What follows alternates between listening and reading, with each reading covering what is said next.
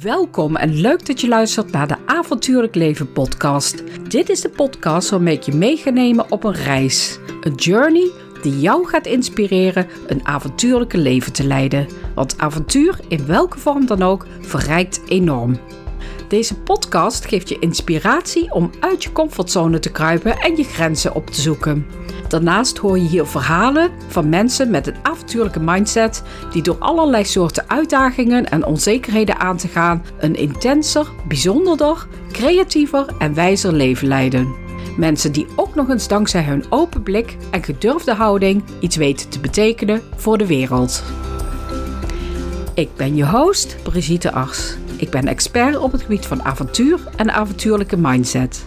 In het dagelijks leven ben ik trainer en auteur en ik run het platform Alice Goes Wild over avontuurlijk leven. Dus wil ook jij het avontuur aangaan? Blijf dan luisteren.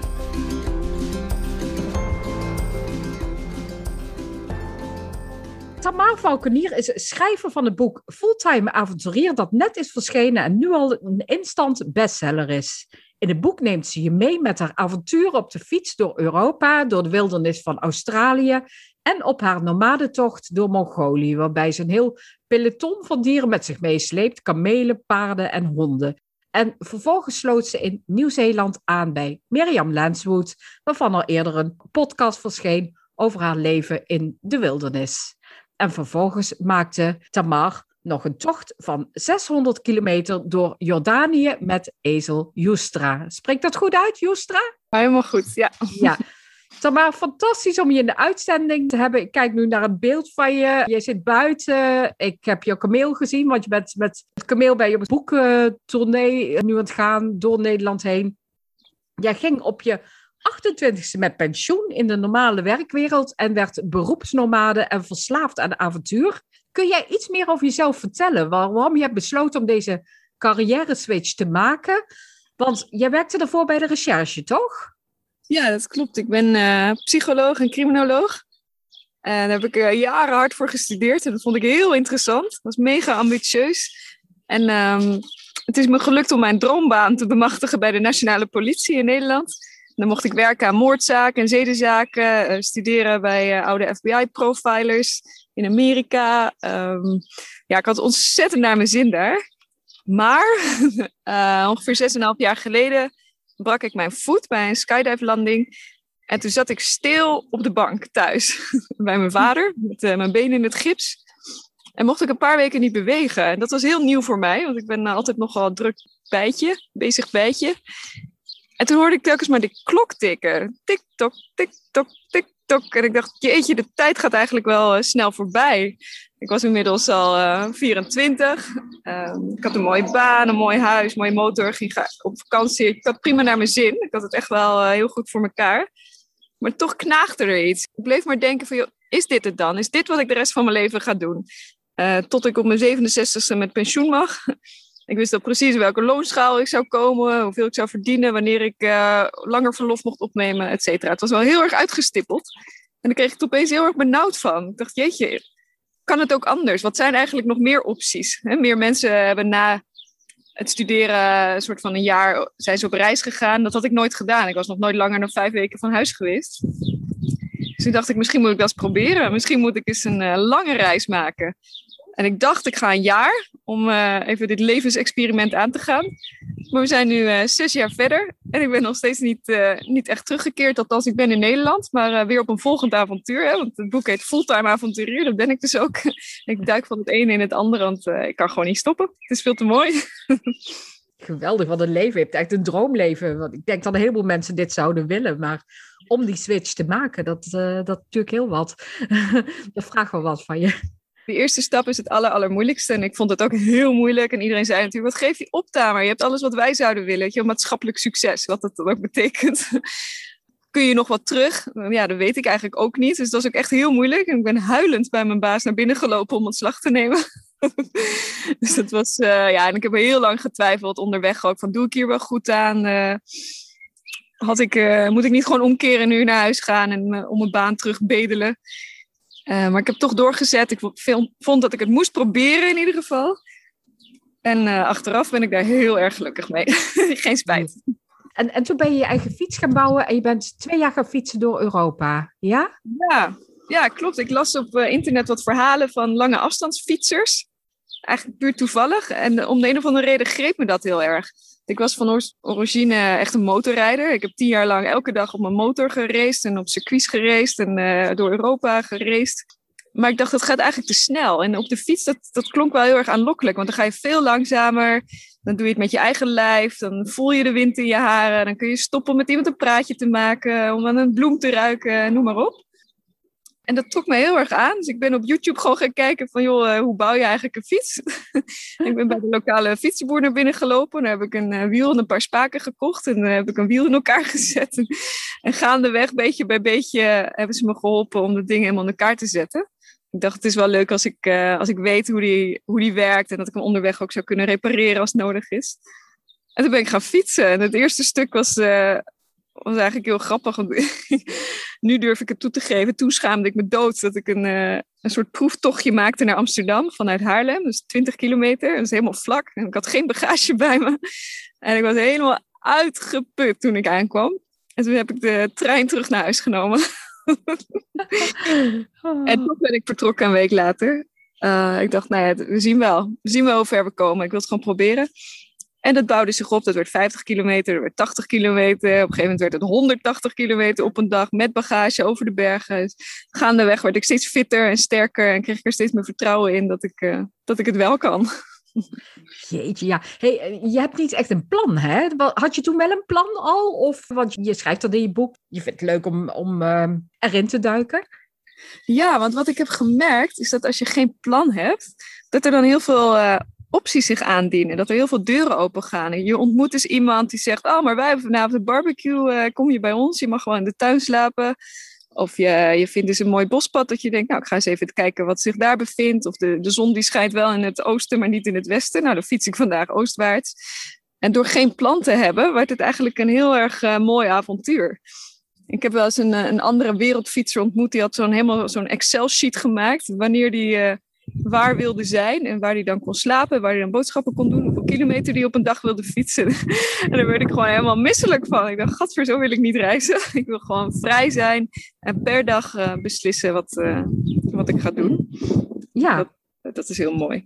Ja, precies. Dus gewoon de onzekerheid aangaan en kijken waar je terecht komt. Dat klinkt heel erg door in je boek. En dat ik vind dat heel inspirerend. Ik denk van, nou, zo mogen we allemaal wel meer gaan leven. Dus wat meer die onzekerheid aangaan. Ja, in het begin was dat heel lastig. En dan had ik wel helemaal uitgezocht van waar is misschien een camping die open is. En waar zou ik misschien via couchsurfing terecht kunnen. Waar is een stukje bos waar ik mijn tent op zou kunnen zetten. En dan had ik een plan B, een plan C en een plan D gemaakt. Maar dat ben ik steeds meer gaan loslaten. Omdat ik erachter kwam dat het altijd wel goed kwam. Je krijgt heel erg vertrouwen in het leven. Ook al is dat nergens op gebaseerd. Een waanzinnige tocht heb je dan gemaakt. 2 jaar heb je gefietst, hè? Ja, ik heb een jaar door Europa gefietst en een jaar door Australië en Indonesië. En Australië is eigenlijk weer de opmaat naar Mongolië geweest. Dat vond ik ook een heel interessant stuk in je boek. Je googelde dus eigenlijk op wat is nu het meest onbevolkte land ter wereld. En zo kwam je in Mongolië terecht. Ja, ja, en ik had al eerder eens een filmpje gezien van een andere wereldfietser die ik had ontmoet. Die was in Mongolië geweest en toen zag ik die mannen daar op die paarden over die ongerepte steppes rijden met een adelaar op de arm waar ze mee jaagden. En ik dacht, wauw, wat is dit? Bestaat dat in onze wereld? Daar wil ik wat mee. En mijn naam is Valkenier, hè. Dus ik dacht, nou, dat is wel heel mooi, die valkeniers daar in het westen van Mongolië. En toen heb ik het een beetje laten liggen, omdat ik dacht, ja, dat is zo ver van mijn bedshow. Ik spreek de taal niet, ik weet amper waar het ligt. Er zijn geen ziekenhuizen, geen wegen, geen supermarkten. Ik kan helemaal niet paardrijden, nou, et cetera, et cetera. Heel veel beren op de weg. Maar ik ben in dat jaar in Australië ben ik al die beren te lijf gegaan.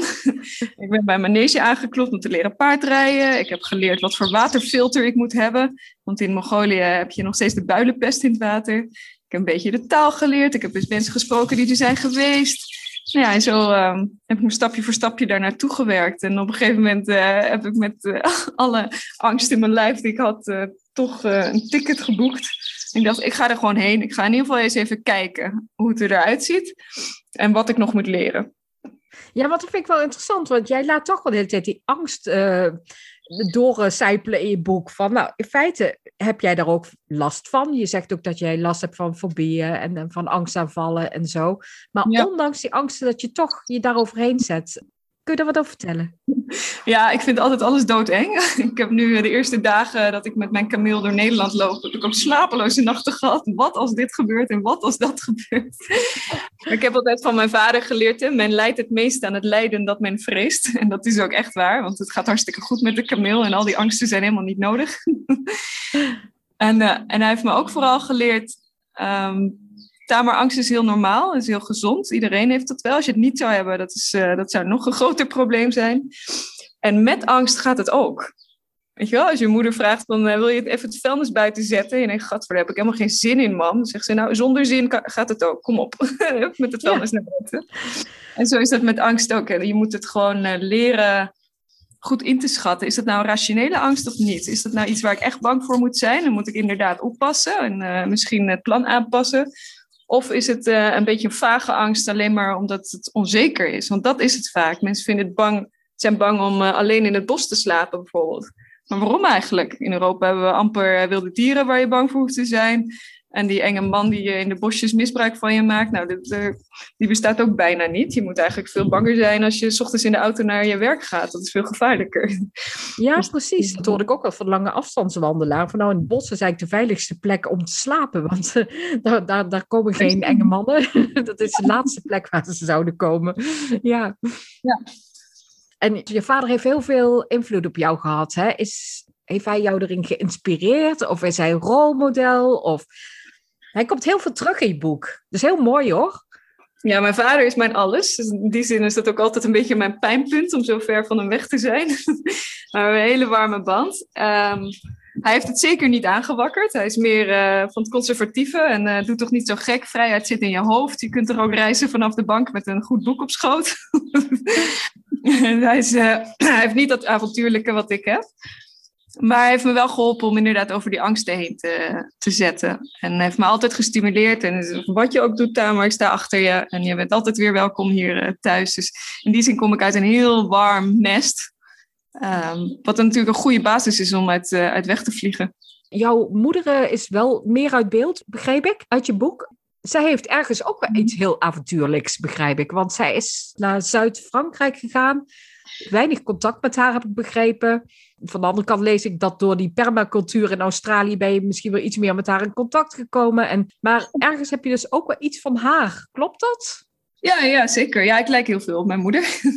Maar zij woont inmiddels in Zuid-Frankrijk al heel lang. Een heel klein dorpje met slecht internet, slecht telefoonbereik. Dus dat contact is allemaal wat minder. En ik heb nog heel lang bij mijn vader op de hoek gewoond. Dus daar kwam ik gewoon elke dag of in ieder geval een paar keer per week langs. Dus daar heb ik gewoon een hele intieme band mee opgebouwd. Maar mijn moeder die heeft ook een andere keuze gemaakt inderdaad. Die zegt, ik vind dat Zuid-Frankrijk veel fijner. Ik ga daar wonen. Dat is natuurlijk ook een hele stoere actie. En we zijn allebei heel erg geïnteresseerd in die permacultuur. Dus ja, dat is ook wel bijzonder. En allebei wel van de radicale acties, vind ik, als ik het zo hoor. Want jij besluit om even je leven achter te laten. Nou, in feite heeft zij dat ook gedaan. Ja, ook een kwestie van proberen. Hè. Ze had eerst een tijd daar een vakantiehuisje waar ze vaak naartoe ging. Maar dan ging ze steeds vaker. En uiteindelijk heeft ze besloten, ik ga gewoon hier wonen. Ik vind het veel fijner hier. Nou, even terug naar Mongolië. Je bent er als een nomade gaan rondtrekken met een Amerikaanse vrouw en een hele familie aan dieren, waarover je prachtig schrijft. Ik ben echt van die dieren gaan houden toen ik jouw verhalen las. Echt leuk. Ja, ik ook. Kun je daar iets over vertellen? Ik vond dat zo leuk, zo mooi om te lezen. Ja, ik wilde dat gebied intrekken. En dan kun je natuurlijk met een busje aankomen zetten, handjes schudden, foto maken en weer weggaan. Maar ik dacht, joh, dat wil ik niet. Ik wil daar gewoon lange tijd tussen die nomaden zijn. En dan wil ik zo leven zoals zij leven. Dus ik wil ze niet bezoeken, ik wil zelf een nomade worden. En hoe doe je dat? Nou, dan ga je dus te paard, want zij gaan altijd te paard. Er zijn ook bijna geen wegen.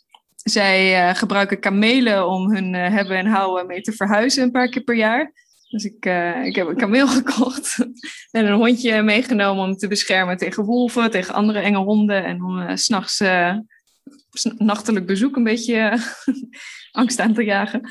En als gezelschap gewoon natuurlijk. Dus op een gegeven moment hadden we een hele dierentuin aan dieren. Gelukkig ontmoette ik Linnea in Mongolië. Ze is een Amerikaans meisje. En wonder boven wonder zei ze... Ja, ik ben ook van plan om deze zomer de Altajbergen in te trekken met mijn eigen paarden. Ik kon het echt niet geloven dat er nog iemand op de wereld was... die precies hetzelfde plan op hetzelfde moment had. En ik durfde niet zo goed alleen, want ik zag nog wel heel veel beren op de weg. En zij stond op het punt om terug te keren en naar huis te gaan. Maar samen durfde het avontuur wel aan. We zeiden van, joh, we gaan in ieder geval naar het westen. Naar die Altajbergen waar we heen wilden. En dan gaan we eens even kijken en gaan we even contact leggen. Kijken hoe het gaat. Misschien kunnen we samen beginnen aan de tocht. En als we allebei ons comfortabel voelen, dan kunnen we alsnog op solo-avontuur. Dat was allebei ons plan, om het alleen te doen. En uiteindelijk is Linnea 3 maanden bij me gebleven. Dus dat was te gek. Dus 2 meiden met 2 paarden, 2 kamelen en 2 honden. En toen zij naar huis ging, ben ik in mijn eentje verder gegaan. Ja, dieren raakten af en toe kwijt ook. Dan ben je weer op zoektocht geweest naar de dieren en zo. En de kameel, de hond heb je uiteindelijk niet meer teruggevonden. Nee, dat is verschrikkelijk. Ja. Ja, kijk, dieren hebben allemaal een eigen wil, een eigen karakter, een eigen persoonlijkheid. En dat is heel leuk om ze zo 5 maanden lang echt goed te leren kennen. Na een aantal weken hoefden we ze niet eens meer aan te lijnen. Liepen ze gewoon zonder lijn in vrijheid dus, met ons mee. En in die hoedanigheid konden ze ook hele bijzondere dingen doen. Mijn kameel vond een keer water toen wij 3 dagen geen water hadden gevonden. Liep hij er vandoor en toen ik hem vond, toen stond hij ergens uit een beekje te drinken, wat ik niet gezien had. Dus heeft hij ons het leven gered. Met die paarden kwam ik op plekken waar ik zonder paarden nooit had kunnen komen. Wilde rivieren doorgestoken, over hoge bergpassen, door moerassen. Ja, lopend, te voet of met een motor of zo had ik daar niet doorheen gekomen. En met dat paard wel, dus dat was te gek. Dus die connectie die je met een dier op kunt bouwen, dat is zo verschrikkelijk mooi. En ik wist helemaal niet dat dat kon, weet je. Ik wist niet eens dat ik dieren leuk vond. Toen ik in Nederland was, had ik een kat thuis en dat was het. En Linnea heeft me geleerd dat dieren gewoon een karakter hebben, een ziel hebben. Die je moet leren begrijpen, hoe je met ze praat, hoe je een band opbouwt. En dat werd door de nomaden natuurlijk versterkt. Dus zo gaande tijd ben ik een enorme dierenliefde gaan ontwikkelen. Ik voelde me echt een beetje een moeder. Een moedergevoelens had ik opeens. Ik ben alleen maar bezig van, gaat het goed met mijn dieren? Hebben ze genoeg te eten, genoeg te drinken? Zijn ze niet te moe? En op die manier, als je met zulke dieren door zo'n landschap reist, dan kom je ook heel anders bij de mensen binnen. Toen ik door Jordanië met een ezeltje reisde, kwam ik wel eens van die Beduïnenkampen tegen. En ik zei dan, wat ben jij aan het doen met je ezel? Ik ben net uit Syrië komen lopen. Echt waar? Kom binnen, drink thee met ons, blijf slapen. En dan deed ik die Beduïnenkindjes mochten dan om de beurt op het ezeltje even een stukje rijden. Dat was 1 groot feest. Dus een heel andere ervaring dan als je het toeristenpad bewandelt. Ja, absoluut. Dat lijkt mij ook. Ja, wel heel erg leuk. Want op deze manier reis je ook eigenlijk een beetje intuïtief door zo'n land, lijkt mij. Ik bedoel, je volgt de dieren en eigenlijk heel erg met de natuur mee. Als ik jou zo hoor. Ook dat zo'n kameel je dan naar het water toe leidt. Prachtig. Ja, inderdaad. Ja, en toen een beetje mee aan een soort oproep om met Mirjam Lansmoet op expeditie te gaan door de wildernis. En zij heeft heel veel reacties erop gekregen op die oproep. En uiteindelijk was jij de enige die overbleef, die dat aan zou kunnen. En ineens moest je wel ook gaan jagen. Dat lijkt me nog niet zo makkelijk. Dat zou voor mij heel erg uit mijn comfortzone zijn, eerlijk gezegd. Ja. Dat lukte ook niet altijd. En dat ging je ook al een beetje dwars zitten. En soms was het ook echt spannend, toch? Ook met het water oversteken. Ja, de tocht die we aflegden op zichzelf was gewoon heel erg spannend. En zeker wel een hoger niveau dan wat ik tot dan toe in mijn eentje had gedaan. Dus Mirjam heeft me in die zin ook wel echt wel op een hoger niveau getild qua wilderniservaring. En het jagen was voor mij ook wel buiten mijn comfortzone. En ik weet nog wel de eerste mail dat ik haar stuurde. Ik zei van, joh, ik vind het gaaf wat je doet. En ik heb zeker wel interesse. Maar ik heb toch wel wat ethische dilemma's met dat jagen. Ik weet niet of ik er helemaal achter sta. Ik ben eigenlijk het grootste deel van mijn leven vegetariër geweest. Hoe zie jij dat, Mirjam, vroeg ik. En ze heeft me daar wel heel goed antwoord op gegeven. Want ze zei, joh, al die dieren die wij jagen daar in die bergen van Nieuw-Zeeland, die zijn geïntroduceerd door de Europeanen. En die horen daar helemaal niet. Die doen ontzettend veel schade aan de natuur en aan de inheemse diersoorten. En de overheid heeft dus ook allemaal campagnes om ze met de duizenden af te schieten. En wij schieten er af en toe een, zodat we kunnen leven. En alleen op die manier konden we zo ontzettend diep de wildernis in. Konden we echt onder de gletsjers van het Zuidereiland maandenlang in de wildernis verblijven. Zonder andere mensen te zien en echt die natuurervaring op te doen. En dat was inderdaad zeker niet makkelijk. Mentaal niet, maar ook fysiek niet. Het was zwaar. Soms hadden we dagen gewoon geen geluk met jagen. Hadden we niks te eten. Maar om dat samen met Mirjam aan te gaan was zo prachtig. Dat je echt die onverdeelde aandacht hebt. Wat eigenlijk heel uniek is in deze wereld. Wanneer breng je nou 3 maanden lang 24/7 met iemand door... zonder telefoon, zonder boeken, zonder afleiding van buiten. Ik denk dat wij elkaar beter kennen dan menig getrouwd stel van tegenwoordig. Ja, dat lees je ook in het boek van de leuke band die jullie ook hebben. Ja. Lijkt me ook dat jullie zijn natuurlijk ook een beetje, misschien toch ook een beetje hetzelfde, maar toch ook wel anders, ja? Ja, zeker ook wel anders, maar ik denk dat het toch wel voordeel is dat we allebei Nederlands zijn. Het is toch een bepaalde vorm van humor. Gewoon ontzettend, we gaan lachen met z'n tweeën. Heel veel dingen zijn we hetzelfde. Ja, de eerste keer dat ik haar ontmoette, dacht ik echt, wie is dat joh? Het is alsof ik in de spiegel kijk, alsof ik mijn tweelingzus ontmoet. Dus dat maakt het ook wel heel erg makkelijk. Als je over alles hetzelfde denkt, kun je een hele mooie reis maken samen. Oh ja, absoluut. Leuk. Hey, wat trekt jou nou zo aan die wildernis? Ja, ik denk de schoonheid vooral. Als ik dan af en toe een week of 2 per jaar kom ik dan naar Nederland om familie te zien, mijn vrienden te zien. En het eerste wat ik zie is die grijze snelwegen en druilerige drap en betonnen gebouwen. En dan denk ik, gadver, wat een lelijke wereld hebben we gemaakt met z'n allen. Terwijl er buiten de natuur zo ontzettend mooi is. En dat hebben we natuurlijk ook in Nederland. Hè. Onze duinen zijn prachtig en de Veluwe is prachtig. En ik vind het ook heel leuk om af en toe een grote stad te bezoeken. Maar in de natuur is het overal. En dan raak ik ook niet uitgekeken. Ik raak ook nooit verveeld. Ik kan uren naar een boom kijken en dan zie ik opeens weer iets nieuws wat ik eerder niet gezien had. En dan loop je door een grot met duizenden vuurvliegjes. En dan heb je van dat zeevonk in het water. En in Australië vliegen de pelikanen over. En dan zwemmen de dolfijnen langs je heen. En al die wilde dieren zijn zo verschrikkelijk prachtig. Dus er zijn zoveel mooie dingen. Ik heb in Jordanië ontdekt hoe mooi een woestijn kan zijn. Ik heb nooit gerealiseerd dat het zoveel kleuren heeft. Zoveel verschillende vormen. Ja, het is 50 tinten goud. Ja. Ja. En rood en geel, ja. Heel paars, van alles. Ja, ik kan me voorstellen, ja, dat de woestijn is normaal, ja, heb je een bepaald beeld van hieruit van, want nou, dat is zo'n gele bak zand. Maar als je dan eenmaal daar zit, dan zie je alle nuances. Ja, precies.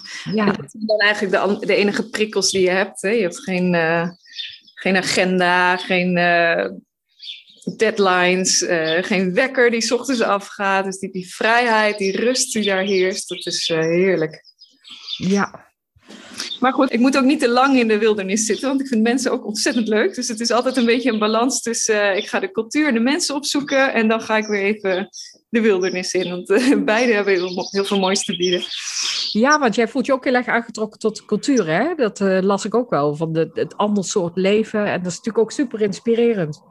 Ja, ik ben natuurlijk psycholoog van huis uit. Dus ik vind het heel interessant om de mensen gewoon aan te horen. Van, vertel eens joh, wat doe je, wat drijft je, waarom leef je zoals je leeft? En bij iedereen die ik spreek denk ik dan van, joh, is dat wat voor mij? Ben ik misschien ook een beetje zo? Vind ik dat een fijne karaktertrek of niet? Zou ik zo willen leven of niet? Dus het is ook heel erg een soort van de zoektocht naar de zin van het leven en wie is de mens? Je bent ook nog door Jordanië gaan trekken. Welke reis heeft nou achteraf gezien meeste indruk op je gemaakt? Is dat juist dan inderdaad de zoektocht naar de mens of naar die wildernis? Of heeft elke reis je weer iets anders gebracht? Ja, uiteraard. Elke reis heeft hele mooie dingen gebracht. En het is ook vooral, denk ik, het ontwikkelingsproces waar ik toen in zat. Dus ik zou zeggen dat Mongolië zeker het meest indruk heeft gemaakt. Omdat ik daar zoveel stappen heb genomen om zo diep de wildernis in te gaan. Om in ene met dieren te gaan reizen. Om zo'n andere cultuur in onder te dompelen. 5 maanden lang gewoon geen andere toeristen of Engels sprekend mensen te zien. Om 5 maanden niet te douchen. Nee, om te leren adelaar jagen, ga maar door. Dat heeft zo ontzettend veel gebracht. Dat na die reis zat ik in de Trans-Siberië terug naar Europa. En ik dacht, joh, het is gewoon goed. Het leven is volmaakt. Ik ben helemaal gelukkig. Alles wat hierna nog komt, is bonus. Ja, want daarna ben je dus naar Nieuw-Zeeland gegaan en ben je met Mirjam Lenshout gaan reizen dus. Ja. Ineens stond Floortje ook voor de deur, kan ik niet zeggen, want die hadden jullie niet. Maar Floortje is jullie komen opzoeken. Die was natuurlijk al eerder Mirjam Lenshout gaan opzoeken. En later is ze nog eens een keer voor haar programma Terug naar het einde van de wereld. Is opnieuw gekomen. Dan was jij in de wildernis bij Mirjam. Hoe was dat voor jou? Ineens was je toch een soort van beroemd of niet? Of bekend? Ja, misschien een klein beetje wel. Ja. Er hebben natuurlijk wel miljoenen mensen naar gekeken. Maar dat was ook wel leuk om het eens zo mooi vast te laten leggen wat ik allemaal doe. Ik had toen geen boek geschreven. Ik gaf toen ook nog geen lezingen. Dus dat heeft allemaal een beetje het startsein gegeven om ook mijn verhaal te gaan delen met de wereld. En ik besefte hoe mooi dat eigenlijk ook is. Want heel veel van die dingen die ik heb ik beleefd in mijn hoofd. Het voelt een beetje als een droom. Af en toe vraag ik me af of het wel echt is. Als het over Simbad, mijn kameel in Mongolië. Nou, daar kan ik echt hartstochtelijk nachten om huilen, omdat ik hem zo mis. En als ik dan door de bossen van Nederland met mijn vader loop, denk ik, god, er mist iets. Waar is mijn kameel nou? En nu mag ik dat delen. Dus via Floortje Dessing uitzending, via lezingen, via het boek dat nu uit is. En dan voelt het allemaal een beetje meer echt. Ja, hoe was het om dat boek erover te schrijven? Heb jij eigenlijk het idee dat je alles opnieuw beleefd hebt? Of... Het is je eerste boek, hè? Ja. Toch? Ja, nou, dit was echt een cadeau. Het was heel, heel dubbel. Enerzijds vond ik het moeilijk om te schrijven, want ik moest natuurlijk opeens een computer aanschaffen. En ik had opeens een deadline en ik heb een contract getekend. En ik moest dus in de buurt van elektriciteit zijn. En omdat ik fulltime avonturier ben, ging het leven wel gewoon door. Dus ik heb geschreven tijdens een krijgerstraining bij de Maasai, tijdens het blussen van de bosbrand in Australië, tijdens het hondensleeën in Mongolië. Dus dat was wel lastig om een soort van in twee werelden tegelijk te leven. Ja. Anderzijds was het prachtig om eens te mogen reflecteren op wat er nou in al die jaren allemaal is gebeurd. En wat ik daar allemaal van vind. Wat betekent het, wat ik allemaal heb gezien, al die reizen. Wat heeft nou eigenlijk inderdaad het meest indruk gemaakt? Dus ik heb in het boek echt geprobeerd de highlights eruit te halen. Ik heb natuurlijk veel meer gedaan dan alleen die 4 reizen die daar beschreven zijn. Maar deze hebben we het meest gevormd als mens. Hè? De hele persoonlijke ontwikkeling. Van hoe verandert dit nou mijn mensbeeld? Hoe verandert het mij als persoon? Dus ik heb die hele innerlijke reis geprobeerd op papier te brengen. En dat was ook een heel mooi avontuur. Ja, precies. Dat geeft ook net de diepgang aan je boek. En dat vond ik zo mooi. Wat heb jij nou het meest geleerd ook? Of wat van je tochten? Wat is jou nou eigenlijk... Hoe anders ben jij teruggekomen? Ja, dat is een lastige vraag. Want er zijn natuurlijk heel veel punten. Ja, mogen ook meer dingen zijn hoor. Ja, nou, ik merk dat ik het bijvoorbeeld heel prettig vind om dakloos en werkloos te zijn. Dat die vrijheid gewoon een hele belangrijke waarde is in mijn leven. Waar ik voorheen dat misschien niet zo gerealiseerd heb. Ik dacht, ik moet carrière maken en ik vind die baan ook heel gaaf. Maar zonder die baan en die carrière ben ik eigenlijk ook heel gelukkig. Ik heb geleerd om veel beter te relativeren, omdat ik zoveel verschillende mensen heb ontmoet en zoveel verschillende culturen. Ik las laatst in een boek over perspectivistische lenigheid. Dat is een nieuw favoriete woordencombinatie. Je kunt alles van alle perspectieven zien. Dan denk ik, ja, god, wat zouden die nomaden van deze situatie vinden? Wat zouden de mensen in Nieuw-Zeeland ervan vinden? Wat zouden de Indianen ervan vinden? Wat zou de rijke bankier in Hongkong ervan vinden? En door zo elk probleem in het leven te bekijken, heb ik zelf ook eigenlijk niet echt meer een mening over dingen. Dus je kunt heel erg die oordelen loslaten. Dan denk ik, ja, waarom moet ik eigenlijk overal een mening over hebben? Ik weet dat ik nu al anders denk dan 5 jaar geleden. En volgend jaar zal ik er weer anders over denken. Dat is oké, dat mag. Wat een leuk begrip, perspectivistische lenigheid. Ja, perspectivistische lenigheid, leuk. Ja, ik ken dit soort denk wel van de antropologie, van de interculturele communicatie, dat je telkens andere perspectieven inneemt. En op een gegeven moment, dan stop je inderdaad maar met oordelen. Want ja, je kunt geen oordeel innemen, want iedereen denkt er anders over. En iedereen heeft zijn eigen waarheid. Iedereen vindt wat hij zelf doet normaal. En dat maakt het juist zo interessant. En dat is leuk. Hoe meer je reist, hoe meer je dat gaat zien ook. Ja, en dat is ook zo iedereen benadert van, goh, deze persoon heeft vast een heel interessant verhaal. En daar gewoon op door blijven vragen. En dan kom je ook tot een prachtige gesprekken. Ja, die verhalen van iedereen. Ja. Ja, dat is natuurlijk een van de interessante dingen wat jij dan doet met reizen. Is je komt in allerlei wereldjes en je hoort alle verhalen, hoe eenvoudig ze vaak ook zijn. Maar het zijn allemaal verhalen die een stukje van je werkelijkheid vormen. Ja, het zijn allemaal verhalen van de mens. Wie is de mens? Wat verbindt ons nou allemaal? Ik heb een prachtige band opgebouwd met een adelaarsjagersfamilie in Mongolië, waar mijn paarden nog steeds staan en waar ik meerdere maanden per jaar naar terug ga. En die leven in een totaal andere wereld. En daar heb ik toch een hele mooie warme band mee. Dat vind ik zo bijzonder, want uiteindelijk wil iedereen gewoon een beetje plezier in het leven. Moeten ze natuurlijk eten en onderdak hebben. Maar verbinding kun je met iedereen overal maken. En dat is wel echt een heel mooi inzicht. Je zegt ook dat liefde belangrijk is. Tegelijkertijd moet je alles achterlaten waaraan je gehecht raakt als je aan het reizen bent. Van je ezel, je kameel, tot mensen onderweg waar je wat meer voor bent gaan voelen. Dat klinkt wat tegenstrijdig en ingewikkeld. Wint je drang naar vrijheid uiteindelijk altijd? Ja, dat is de vraag. Ja, dus vrijheid komt altijd met een prijs. Ik kies ervoor om zodanig vrij te zijn dat ik elke dag een nieuw plan kan trekken. Maar dat betekent ook dat ik niet weet waar ik slaap vanavond, dat ik geen inkomen heb. En dat het ook bar lastig is om een relatie te hebben. Dus het is telkens de vraag naar de juiste balans. De zoektocht naar de balans tussen vrijheid en verbondenheid. Balans tussen arm en rijk zijn. En balans, ja, de balans van het leven, van hoe vrij wil ik zijn. Ik heb wel vaker het idee van, ik zou toch wel eens een keer een soort basecamp willen hebben. Weet je? Mensen die Mount Everest beklimmen, die hebben een basecamp waaruit ze opereren en dan steeds weer terugkomen. Dus zo zie ik het voor me dat ik ook nog wel een stukje land koop en mijn eigen dieren en mijn eigen groenten kan verbouwen. Een soort basecamp creëer. Maar telkens als ik een stap in die richting zet, denk ik toch van, nog even niet. Nog even een jaartje avonturieren. Dus ik weet niet hoe lang dit plaats gaat vinden. Maar ik kan me best voorstellen dat het leven er over 5 jaar weer heel anders uitziet. Ik had toen ik bij de politie vertrok ook nooit gedacht dat ik nu met een kameel door Nederland zou lopen om een boek te promoten over avonturen. Dus ik weet het gewoon niet. En dat is misschien juist het mooiste. De onzekerheid van het leven, het onbekende. Zie je jezelf nog wel settelen? Ja, nou ja, het zou kunnen. Kijk, als mijn vader zorg nodig heeft, dan ga ik zeker in ieder geval even pauze nemen voor mijn zorgen. Het kan natuurlijk, ik weet het niet. Misschien word ik nog eens zwanger en ga ik een gezinnetje beginnen. Misschien wil ik toch wel op een plekje, want ik zou het ook wel leuk vinden om weer in een bandje te kunnen spelen en om jiu-jitsu te kunnen beoefenen en mijn eigen dieren bij me te kunnen houden. Dus dat zijn telkens afwegingen die er gewoon elk jaar weer anders uitzien. En hoe heb je dat trouwens gedaan tijdens de coronatijd, waarin je toch heel erg gebonden was aan Nederland? Ik weet niet of jij in Nederland was op dat moment, of dat je toch op een of andere manier Nederland ontvlucht bent. Ja, nou, ik had het geluk dat ik vorig jaar maart tijdens het hondensleeën in Mongolië mijn enkel brak. En dat ik nog net terug naar Nederland kon vliegen met de laatste vlucht om hier behandeld te worden. En toen zat ik dus wederom bij mijn vader op de bank met diezelfde been in het gips en corona eroverheen. En dat heeft me gewoon gedwongen om goed de tijd te nemen om het boek af te maken. Dus daar heb ik coronatijd goed aan besteed.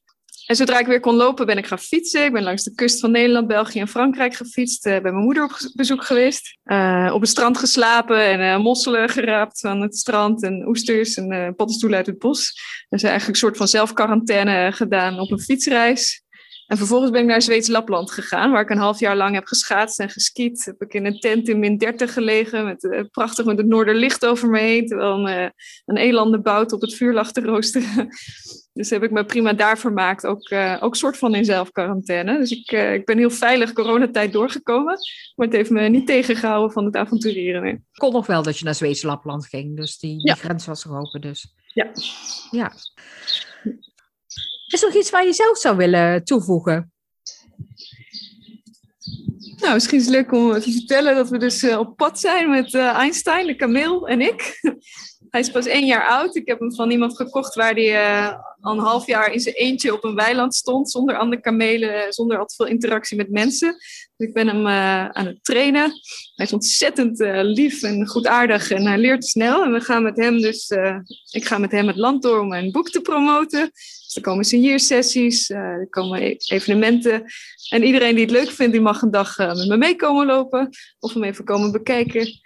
Dus een klein avontuurtje in eigen land. Leuk, maar het is dus niet alleen een promotiekameel, maar je gaat hem ook houden, begrijp ik.